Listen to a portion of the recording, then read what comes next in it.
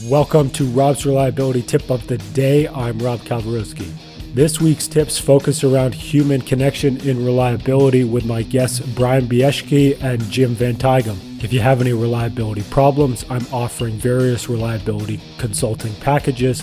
To hear more about those, send me an email to robsreliabilityproject@gmail.com. And here's today's tip. Human beings don't just have applied stress from a workplace. A machine and a vehicle, they stop at rest. They're only applied while they're in the building. Humans go home. Applied stress to sick children, applied stress to financial issues, mental issues, addiction, so on and so forth. And so when our capacity drops to that point, and we have not had that emotional bank account or physical bank account replenished over and over again to maintain that capacity, what happens? Our outcomes are terrible. People quit. People get suicidal, anxiety, addiction, so on and so forth. Don't show up for work.